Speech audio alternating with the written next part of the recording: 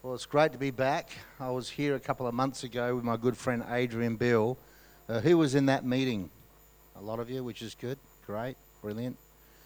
We do have a base here in the Gold Coast, so we do regularly come to the Gold Coast since last year. And I haven't had a chance to explain a little bit how God has opened the door with my ministry, and I feel to do that beforehand, so you can have some sort of grasp and some understanding of what I do and what the ministry looks like. And I didn't actually ask for it; it just happened. The whole prophetic ministry and the dream interpretation as well. Can I have this up a little bit, just a tad, if I can? Thanks. And I'm going to do some demonstration. Probably halfway through the meeting, I'm going to do some prophetic demonstration, maybe some dream interpretations. But I just want to qualify a few things before I do some demonstration. But I just want to start off just to share a little bit about how it all happened with myself and how Adrian Bill came into the equation. Adrian Bill is a co-author of the book that I've written called The Divinity Code to Understanding Your Dreams and Visions. And that's taken, some of you probably know this, but it's taken 5 years to put the book together. This is it here. It looks like a doorstop, but it actually has a dictionary of 3,000 metaphors and the average of 10 to 15 scriptures per metaphor. So it's a lot of work in it. It's taken 5 years to put together, but God has just opened the door for this, and this has become, it actually a couple of times hit #1 Pentecostal best-selling book throughout the world. And God has done this, and I give God the glory for this. It's got nothing to do with me. It's just I just give God the glory for that. And yes, something good can come from Adelaide. Amen. So, but I just wanted to just give a little bit of a testimony how I started in this. And I was a businessman, and I got born again in 1986. And I became a successful businessman, but I became completely burnt out, and I was caught up with the love of money. And what happens with a lot of believers, not all, but some, they get born again, they get married, and all of a sudden they become workaholics. And that's what happened to me. And I hit depression, and I'm not going to go into the details of what happened because it can take a good 45 minutes to go through the testimony, but I'll give a very short version of it. But what happened is 1998, I hit depression, and my marriage was in trouble and everything was falling apart. But I was sitting on a good amount of money. I was quite wealthy in the mid 90s. At being in my 30s, I had several $1 million, and God really blessed me with that money. But it was actually I had a mentality of being self-made, and I didn't really realize that God actually gave it to me. And I was caught up in the business world. But what happened was I had this visitation of Jesus in my living room. And there's you can get the book called The Supernatural Man if you want to get that off in Kurong, or you can get it online on Amazon. It gives the detailed testimony of what happened to me. But when I had this visitation with the Lord in the living room, I was in a place of complete rock bottom, emotionally and mentally. I was depressed. And the Lord asked me a question when he was standing before me. It was just simple and basic. He said, "What would you like me to do for you?" And I did ask for wisdom. I was thinking my mind was going over, it was in turbo mode. It was going overload. And I was thinking about so many things. When the Lord God stands there, when Jesus stands there and says, "What do you want me to do for you?" a lot of things go through your mind. And one of them was, and I can't believe I actually thought about it, I wanted to ask, I thought I could ask for more money. But what happened was that I had this impartation, and when I went away after this encounter that night, I went into my office in my house. I had this den, and I was looking for my Bible. I haven't read my Bible for years. That's how far away I was from God. I used to go to church on Sundays and pay homage and do all the sort of the Pentecostal sort of thing, all the reenactments of everything. But my heart wasn't with God. So what I did was I tried to find a Bible, and I actually found a Bible, and I went back to the place where the Lord was standing, and I opened it up, and as I was reading, this is what I read. It says, "Because you didn't ask for silver and gold. And I thought, wow, you obviously knew my thoughts and that one. Or the life of my enemies, but you asked for wisdom, and wisdom I grant you. And I just remember dropping the Bible, and I was just weeping, and I was up all night, just completely freaked out. And, really, I was stoked because God gave me this word, and I asked for wisdom, and He granted me this wisdom. And I was so excited, I couldn't sleep. I mean, if you have this encounter with the Lord standing in your living room, and you ask for wisdom, and He gives it to you. And I didn't realize I was that way from God, that far away from God. I forgot even about the scripture when Solomon asked for wisdom, and I forgot about that. And I opened it up to that exact scripture, and I read it, and I had this impartation. And what happened was trying to tell my wife in the middle of the night that God appeared to me and gave me wisdom. And let me tell you, that doesn't go down too well, And then I couldn't sleep because all night I was kind of like a prairie dog, sort of. I was hyped up, and my wife was preparing the kids' lunch for school because my children were toddlers back then. And I was just freaked out. I said, look, I said, honey, God appeared to me last night, and He gave me wisdom. And my wife just ignoring me. And so I was sort of kind of, really excited about this. And as I was meditating on this, for another couple of hours, I started getting a little bit prideful, like, wow. God's given me wisdom. And I remember walking, it's almost like the movie, the Jim Carrey movie, I've got the power, sort of like that. I go to work and I get all my staff and I get everybody in the lunchroom. So everybody, I just got, something happened to me last night. God appeared to me and gave me wisdom, all right? And I want you to all write it down, everybody. It didn't go down too well.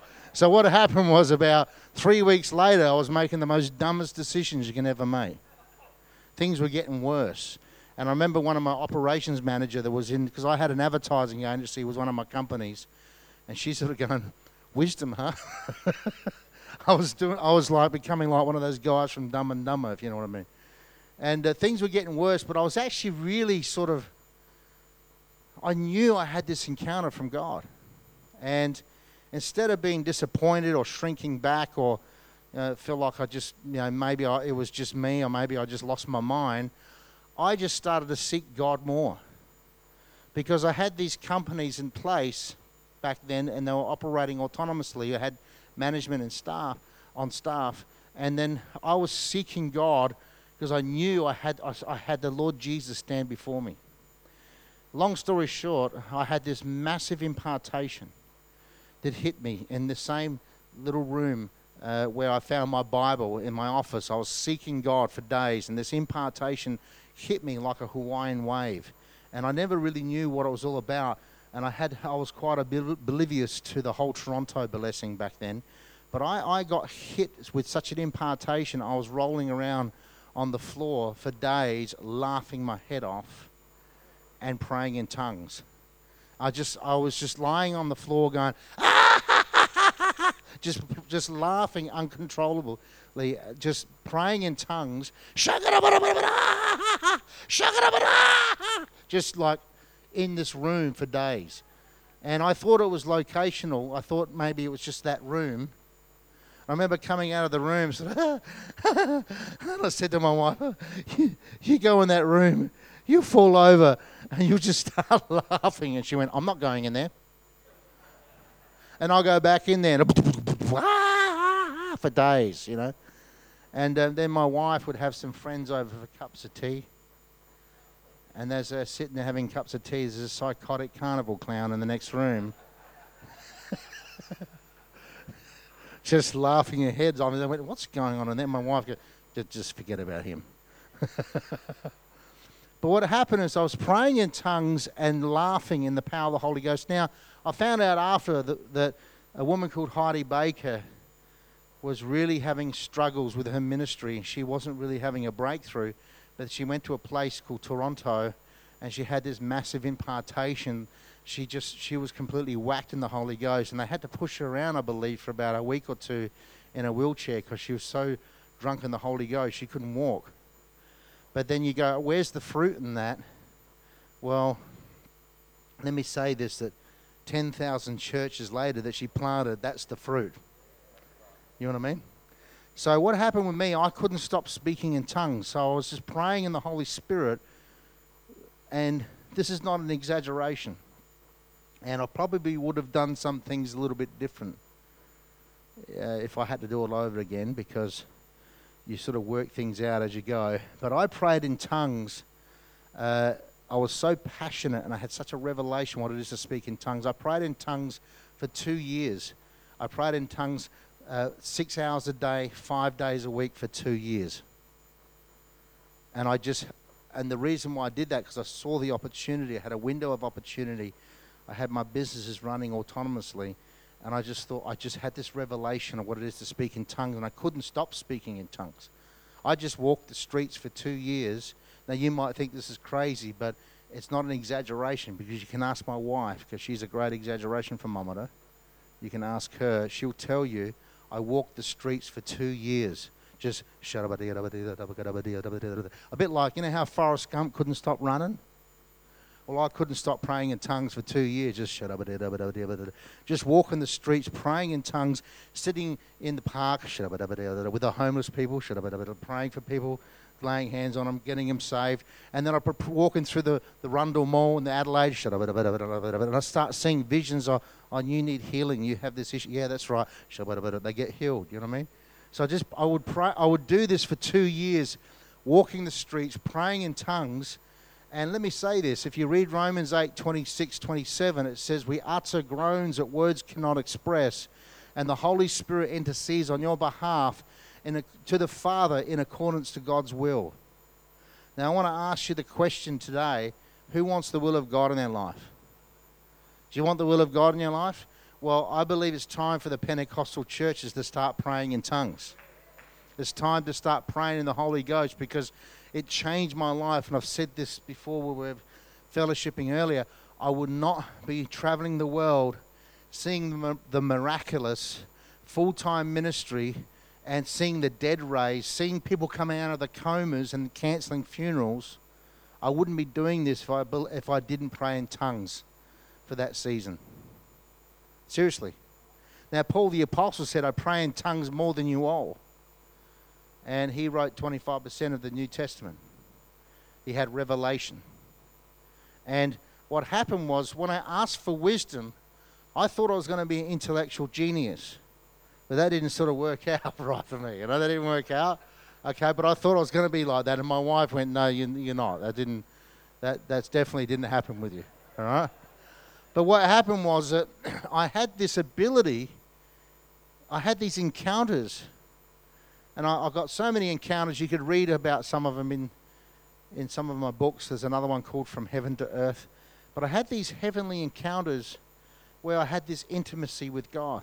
When you pray in the Holy Spirit, you're actually changing yourself from the flesh into the spirit realm. And you start walking in the counsel of God. You start lining yourself up with the gate. And who is the gate? Jesus. And I was just saying earlier that Jeremiah, when he went to declare the word of the Lord said, go to the temple gate in Jeremiah 7 and declare the word of the Lord. Even though that happened literally, there is kind of there's a prophetic sign in that in the new covenant, God wants us to go to the gate, who is Jesus, and start declaring the word of the Lord from Jesus' perspective. Amen? That's what happens. That's what happens when we're praying in the Spirit. And what happened with me, my whole DNA changed. Now, I wasn't going to bring this up today, but Paul mentioned about me putting Bible verses on buses and billboards and everything. My whole DNA changed when I was praying in tongues. I used to have a drive for money. My love was money, I'll be honest with you. But praying in tongues, around about a year into it, I started losing the desire. My whole outlook changed. My DNA, even I got healed from a sickness, though. So many people prayed for me, and even the great ones, and I could never get healed. But when I prayed in tongues, about 8 months into it, I was healed. Because when you pray in the Holy Spirit's doing a scan. He knows what you want better than what you need, or what you want, I should say. He knows what you need more than what you want. And task praying is great, but I task pray more for other people. But I usually, when you task pray for yourself, you always put a few things like, I'll add a Ferrari to the bottom of the list, you know what I mean? You get a little bit selfish, you know what I mean? But when you pray in tongues, the Holy Spirit scans you and he knows what you need more than what you want. Does that make sense? And he will give you things. And what happened is things that started to break off my life, and I just got healed dramatically without even just anybody laying hands on me. And what happened was I just lost so much desire for money. I had money and I thought, I'm just going to spend it. And the Lord showed me about Jesus wept, a revelation of Jesus wept. See, Jesus wept. He took upon a curse on the cross. The separation from the Father came upon him so that we can be completely united and be completely full of joy and be out of control, hysterical, laughing of joy, because there's nothing wrong with the joy of heaven. And I had this revelation when I had this joy that hit me, because in hell, unfortunately, people were weeping and crying, but in heaven there's a massive party of joy. Did you know that? And when heaven touches you, you're full of joy.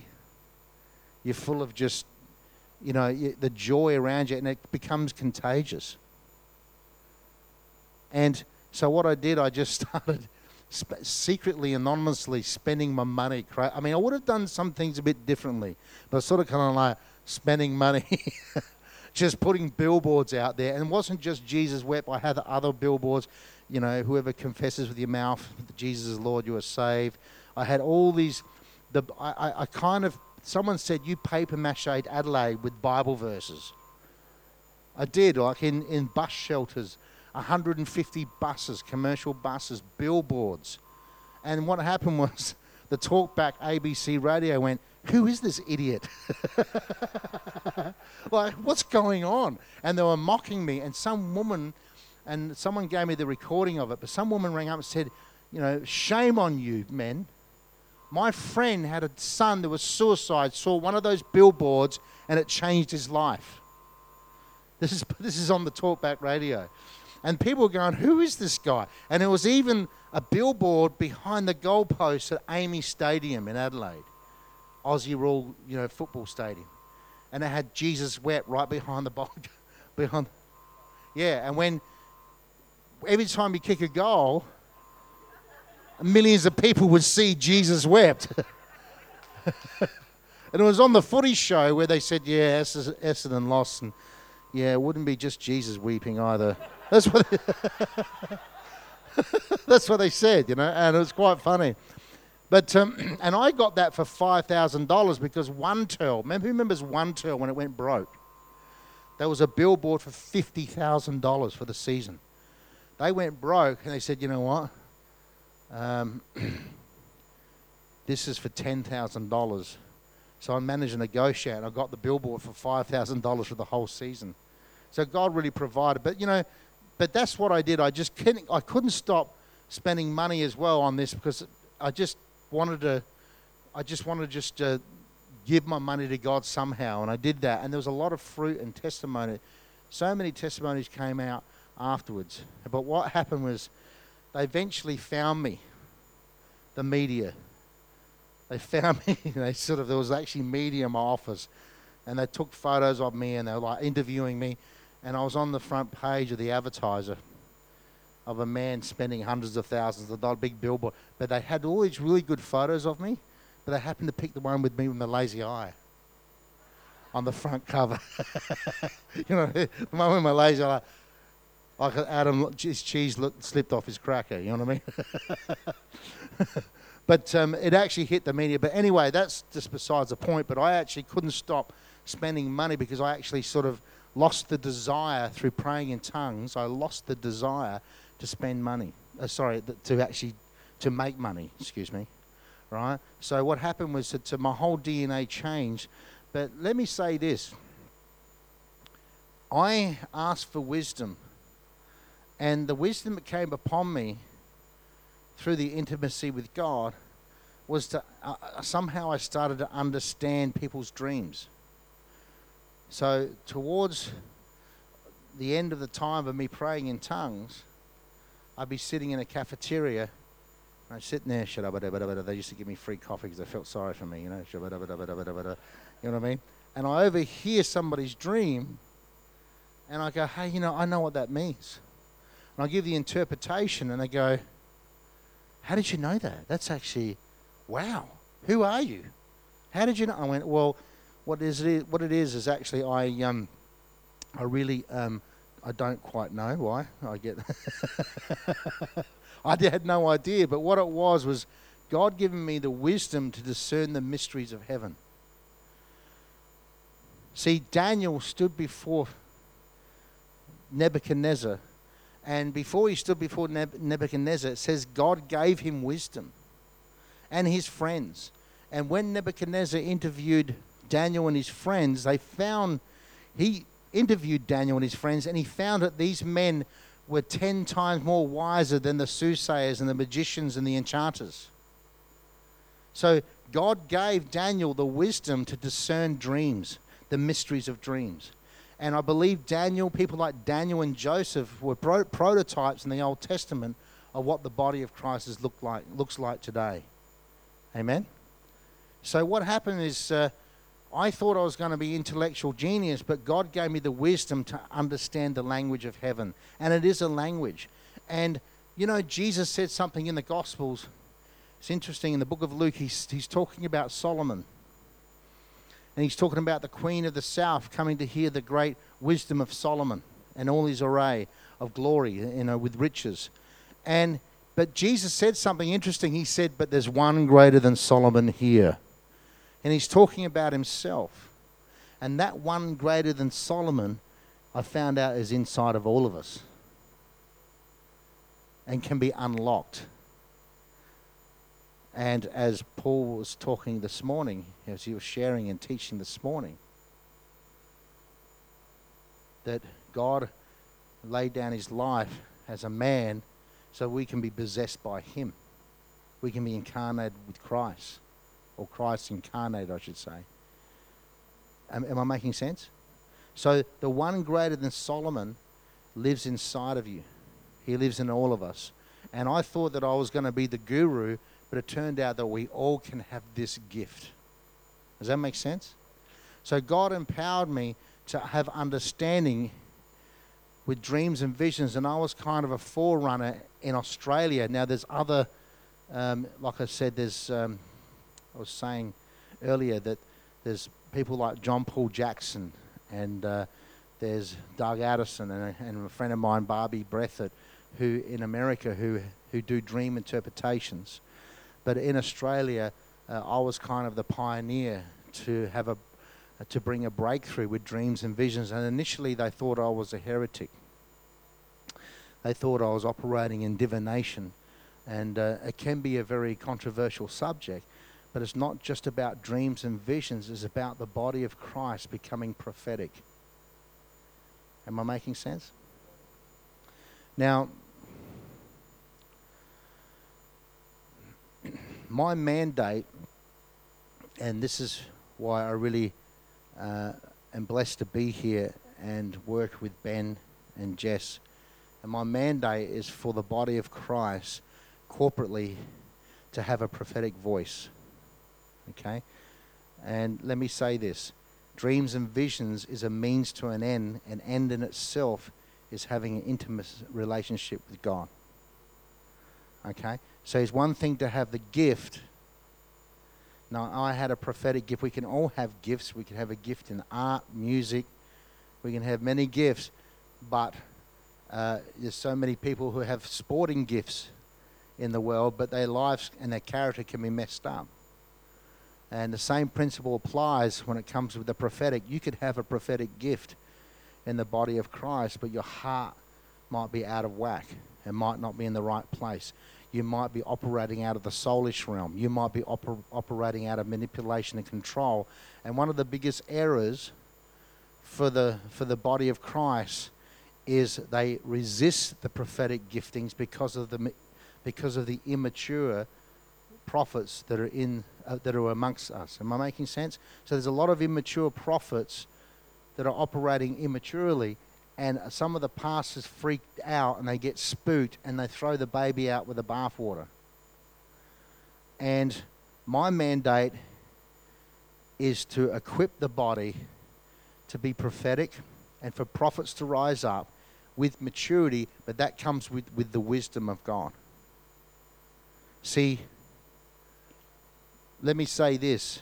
When Joseph stood before Pharaoh,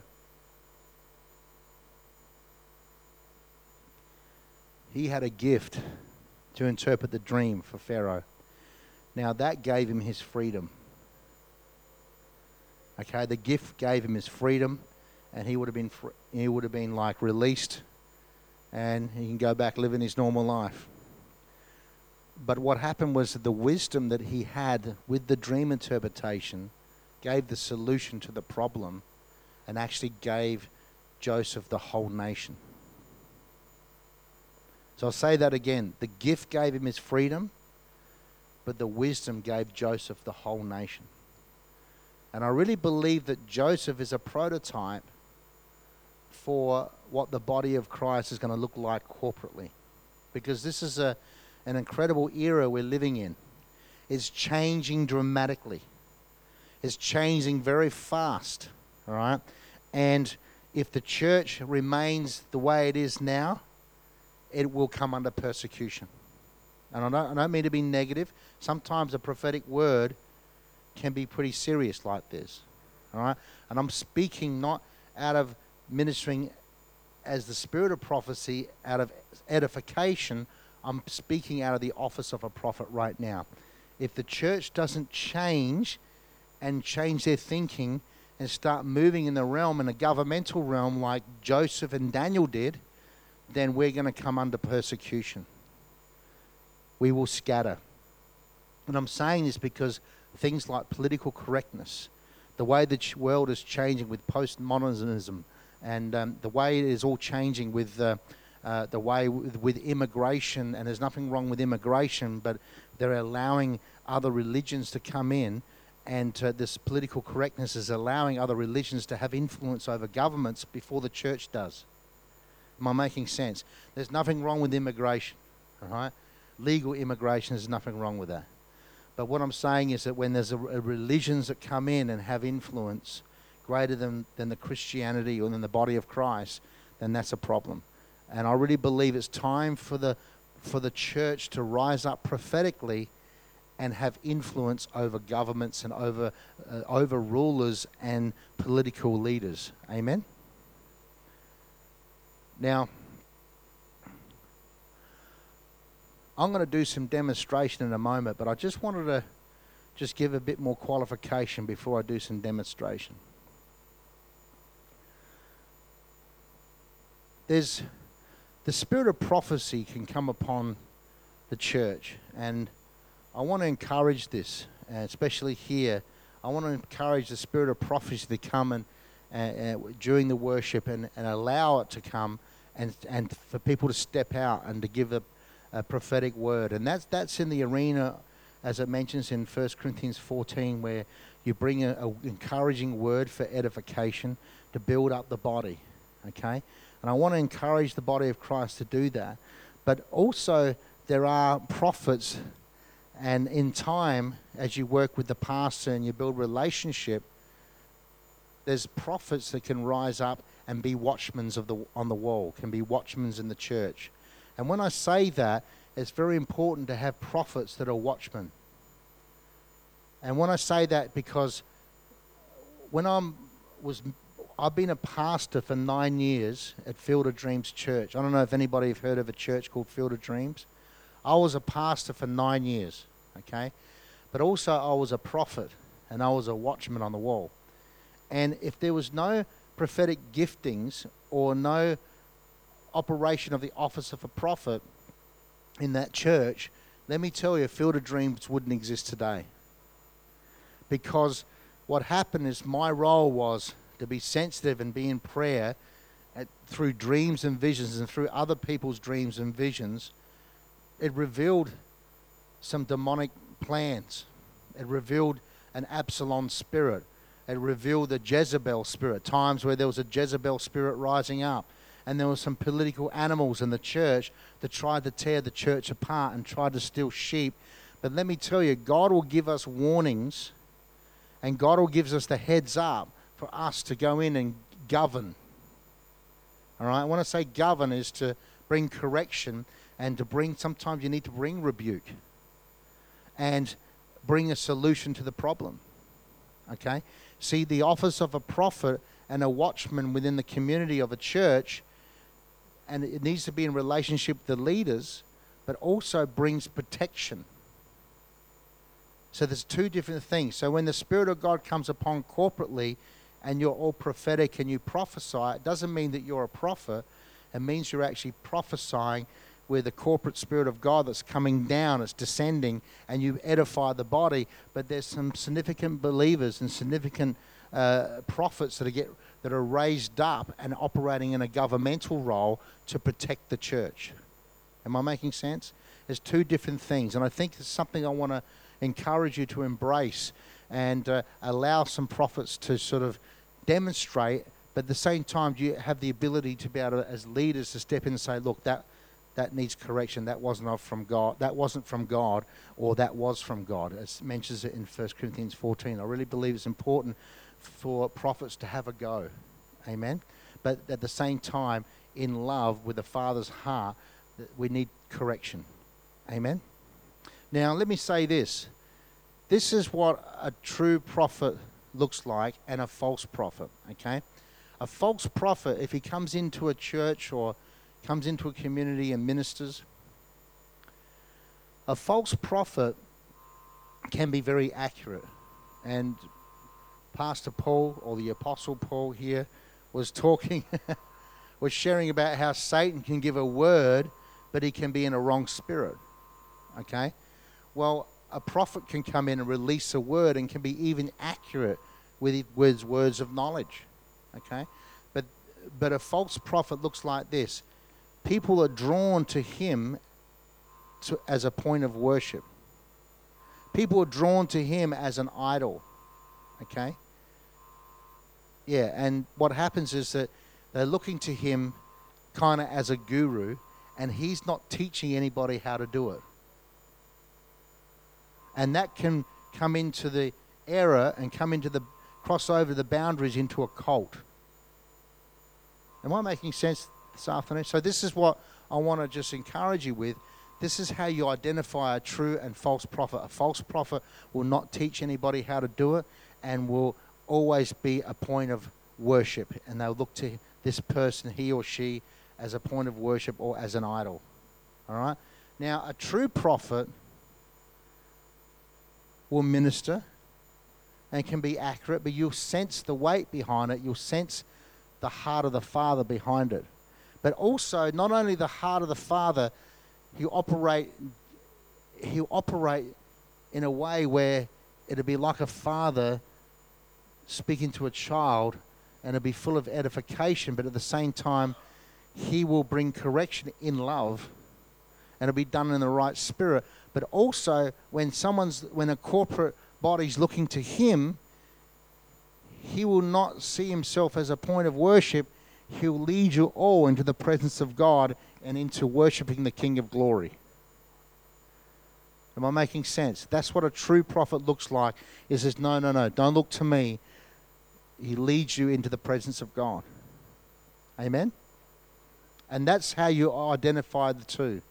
It's very important because I've learnt this by making mistakes. There's nothing wrong with making mistakes, okay? Because I've been disciplined by the Lord, and as Paul was sharing this morning about discipline from the Lord is a blessing, okay? Now, people think that you need to be disciplined for salvation. That's actually got nothing to do with salvation. Discipline has nothing to do with salvation because salvation is a gift. If you receive a gift from God, do you think he's going to take it back off you? You can throw it away. You can throw it away, but he will never take it off you. But you can throw it away by a hardened heart. And that's why it says in the scriptures, guard your heart. Okay, because you can throw it away. That's why, which is interesting, with Job's wife said, to Job, why don't you just curse God and die? You can throw it away and curse God, but God will never take it off you. But discipline, I take discipline as a blessing, because when you read Hebrews 12, discipline, God disciplines us like a father disciplines his son, and discipline is there for us to mature so that we can stand in the arena and not fall on our sword or self-sabotage our life. Am I making sense? So God wants us to actually have a destiny. He wants us to fulfill the destiny he has for us, and he wants us to be successful, and he wants us to be ambassadors of the kingdom so that we can stand in the arena and represent him, and then at the end it's well done, good and faithful. So don't be discouraged when God disciplines you. He disciplines me all the time. I'm actually a bit of a lad, really. No, I am. And God will discipline me, but I always relish it. I always say, yes, sir. I take that. I do. Because God, I'm his son. And I want to encourage you that if you're getting disciplined and God's chastising you, that's actually a good thing. All right? Now, I just want to speak a little bit before I move in the gifts. I want to speak about warnings. I was talking about warnings just beforehand. And warnings are a blessing as well. So you might have a dream. You might have a dream that might seem like a nightmare. But it's actually not the enemy tormenting you. So you might have a dream, and it might be a nightmare, but what it can be, is God revealing the plans of the enemy ahead of time. Okay, so God can give you a warning. See, what happened is a woman in the ministry high up contacted me on Skype, Adrian and and she said, I had a dream that my son died on this date, June the 3rd. And I said, okay. And she said, I'm just really freaked out. And I rang some other prophet. And this can be the immaturity of other prophets. The other prophet went, oh, that's not good. That's bad. And the poor girl was like a poodle in a thunderstorm, freaking out. She's like, oh, and all that does with the fear that she has is inviting demons. And in fact, witches operate in that realm. So witches, see, a friend of mine actually told me the story before he was born again. He said, I went to a party and they hired a clairvoyant. And the clairvoyant they just hired this clairvoyant, and she was in the kitchen. He was in the kitchen. She was in the other room reading people's lives. And she pointed through the door and she went, you, and started prophesying falsely, counterfeit prophecies over his life. And he thought, wow, that's pretty spot on. How does she know that? And it drew him in. See, it's kind of a counterfeit faith that drew him in. And he got a chair and sat down. And you know what she said? She said, in 3 years, you're going to lose this finger. And he went, ugh. And exactly 3 years later, he lost his finger. And what happened was she saw something in the heavenlies, but she prophesied in demonically, put a curse on him. Am I making sense?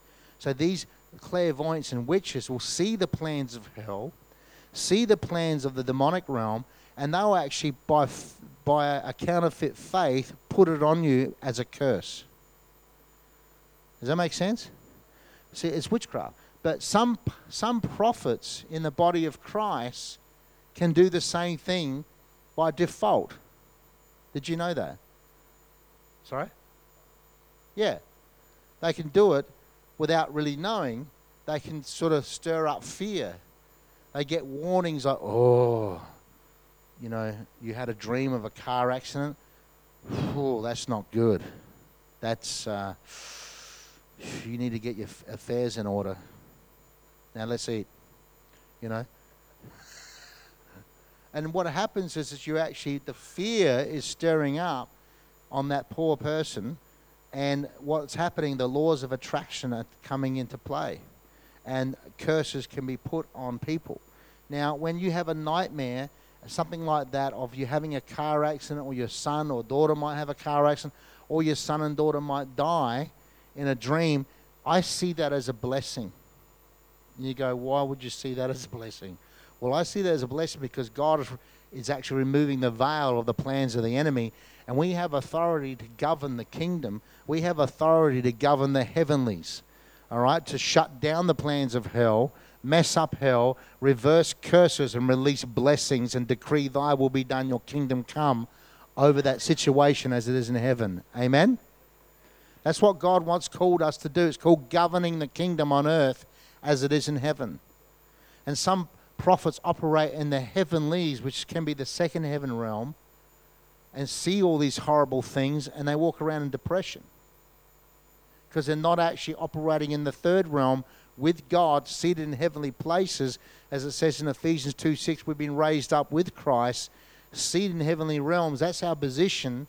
And as Paul was talking about meditation or your thought pattern has a lot to do with your life. God wants us to meditate on the word day and night. And it says, set your mind on things that are above where Christ is seated.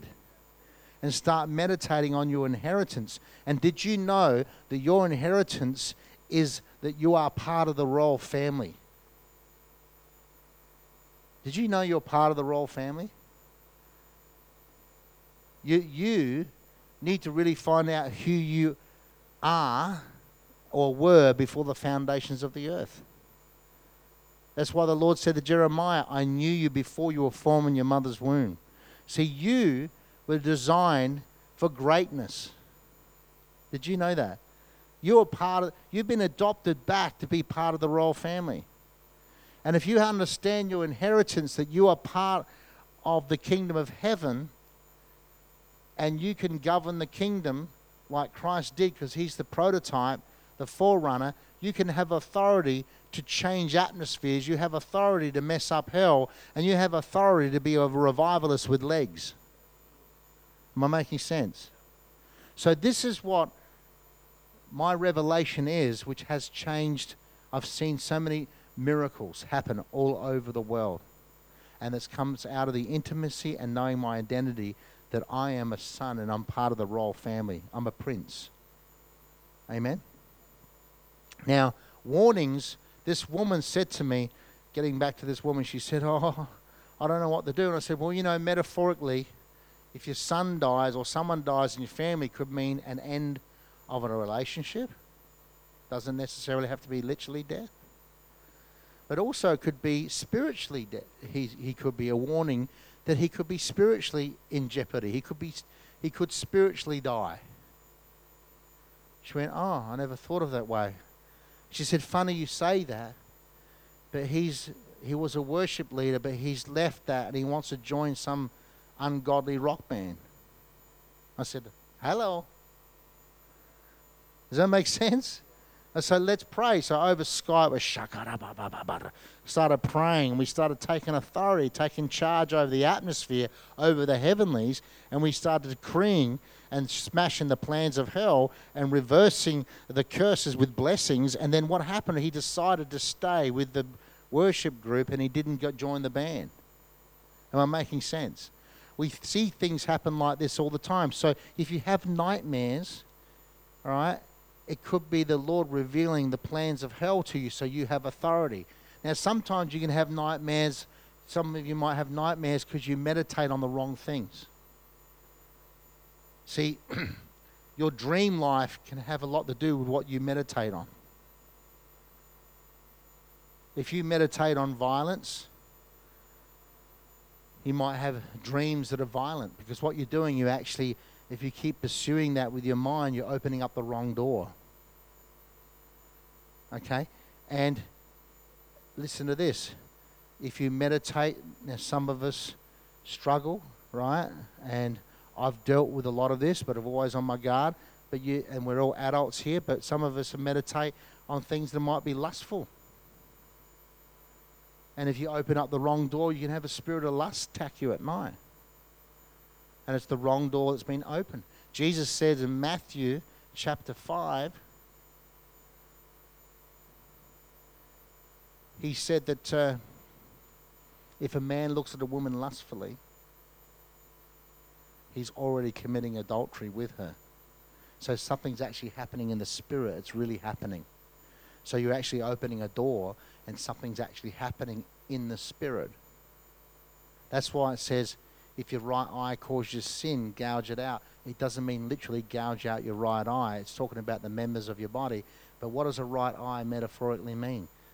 Your actual spiritual eye. And if your imagination causes you to sin, you need to change it, shut it down and change it dramatically. And meditation, and let me say this, devotions play a big part in meditation. Did you know that? I love task praying. I do that a lot. But I pray in tongues and I meditate on the Word of God day and night. And it says in Psalms 1, if you meditate on the Word day and night, you're like a tree connected, planted next to the stream. The Spirit of God represents that. And then you'll bear fruit during a tough season. And also says it in Jeremiah 17. See, it also says in Joshua chapter 1, verse 8, if you meditate on my laws, on my word, you'll become successful. So what happens is devotions plays a big part of meditation and what you focus on. And I actually meditate on the word and on the promises, and I meditate on my inheritance and who I am, and I meditate and I imagine myself doing it. And that's when it becomes easy, starts to happen on cruise control, and I start to see the miraculous, because you actually open a door in the spirit realm, and it's actually, the door is Jesus. And that's why you become a gate, because it says in Psalms 24, lift up your head, O you gates, and allow the King of glory come in. And lifting up your head, for me, my revelation is lifting up your head is a form of meditation and looking to God with your spiritual eyes. And that's when Jesus said in Matthew 24, when you see scary things, when you see these things happen, lift up your head, because your redemption is near. So in other words, when you see things going on around you that look scary, intimidating, or you struggle with certain things that you've been meditating on, start changing your thought pattern towards the promises of God and your identity, and you will open the door, because Jesus is standing at the door knocking in Revelation 3:20. He's standing at the door and he'll come in and eat with us. Am I making sense? See, our mind is very powerful. Automatically we think of the worst, don't we? I mean, that's just natural. When your loved one hasn't come home for 2 hours, you don't know where they are, automatically you start meditating, you're thinking them dead on the side of the road in a car wreck. Sometimes we can think like that. Am I making sense? We can automatically think like that. All right? But God wants us to discipline our minds to come into perfect peace, as it says in Isaiah 26, verse 2 and 3. It says, set fast our mind towards the Lord, and you'll come into perfect peace. And the mind talks about yetzer in the Hebrew. It's yetzer, which means creative imagination. So your devotion, your thought patterns have a lot to do with your encounters and your dreams. Amen? Now, I'm going to do some demonstration. Are you ready? You guys good with this? Am I making sense, or am I waffling on? I just want to make sure that you guys have understanding with this. You see, people say to me, well, what about the Word of God, brother? I say, well, the Word of God's very important, and I listen to it day and night. I listen to the Word. I don't read it a lot. I listen to it. Someone said to me once in Germany, where's your Bible, brother Adam? You don't have your, because the tradition is you've got to have your Bible with you. And I went, well, I ate it.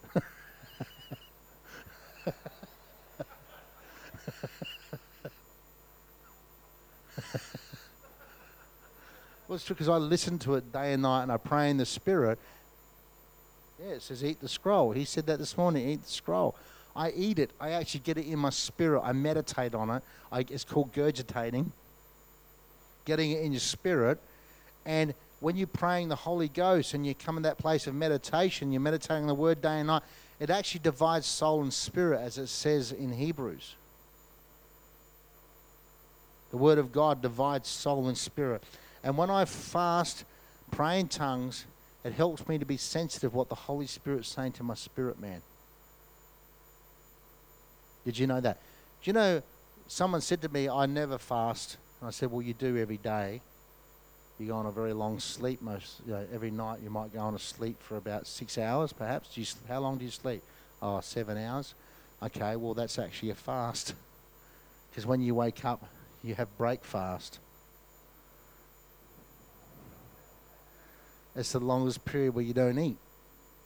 And what happens is towards the end, before you wake up, how many of you notice your dreams are more vivid? Because what happens is, when you fast, the old covenant fasting is more like, Lord, I need a breakthrough. I need to win this battle. Well, the battle's already won through Christ, by the way. And that's an Old Testament type of fasting. But the New Covenant fasting is like this. As you fast, not to get a breakthrough, because you already have your breakthrough, but you fast so that it helps you to be sensitive to what the Holy Spirit's saying to your spirit man and what your emotions are telling you. Did you know that? So I fast a lot, and I've been doing it for years, but what happens, it helps me to be sensitive to what the Holy Spirit's saying to my spirit man. When I'm in that praying in the Spirit, I'm very sensitive, and I know what my emotions are telling me.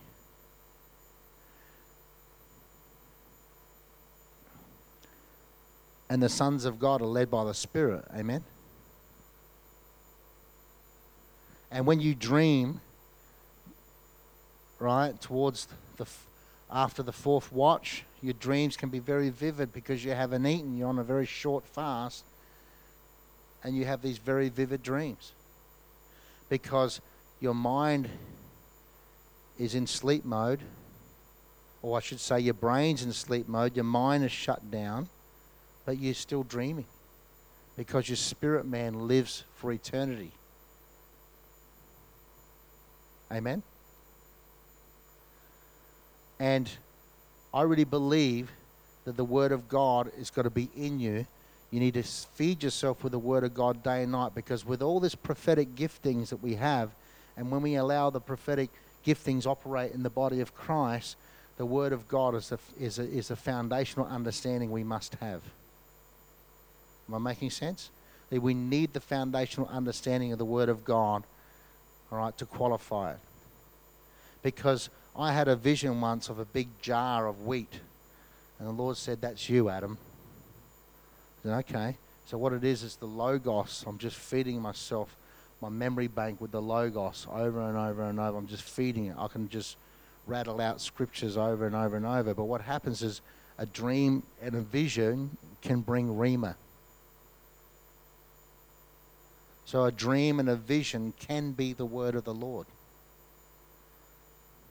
When Joseph, Psalms 105, it says Joseph was shackled hand and foot and sent ahead of his brothers, so the word of the Lord can be tested. I think it's verse 17 and 19. You go, okay, well, what was the word of the Lord? There was no Bible back then, or no Torah. Joseph was shackled hand and foot, sent ahead of his brothers, so the word of the Lord can be tested. Okay, what was the word of the Lord? It's a dream. Amen? Visions can be the word of the Lord. Paul the apostle, when he prayed in tongues, he says in 2 Corinthians 12, he goes, I go on with visions and revelation.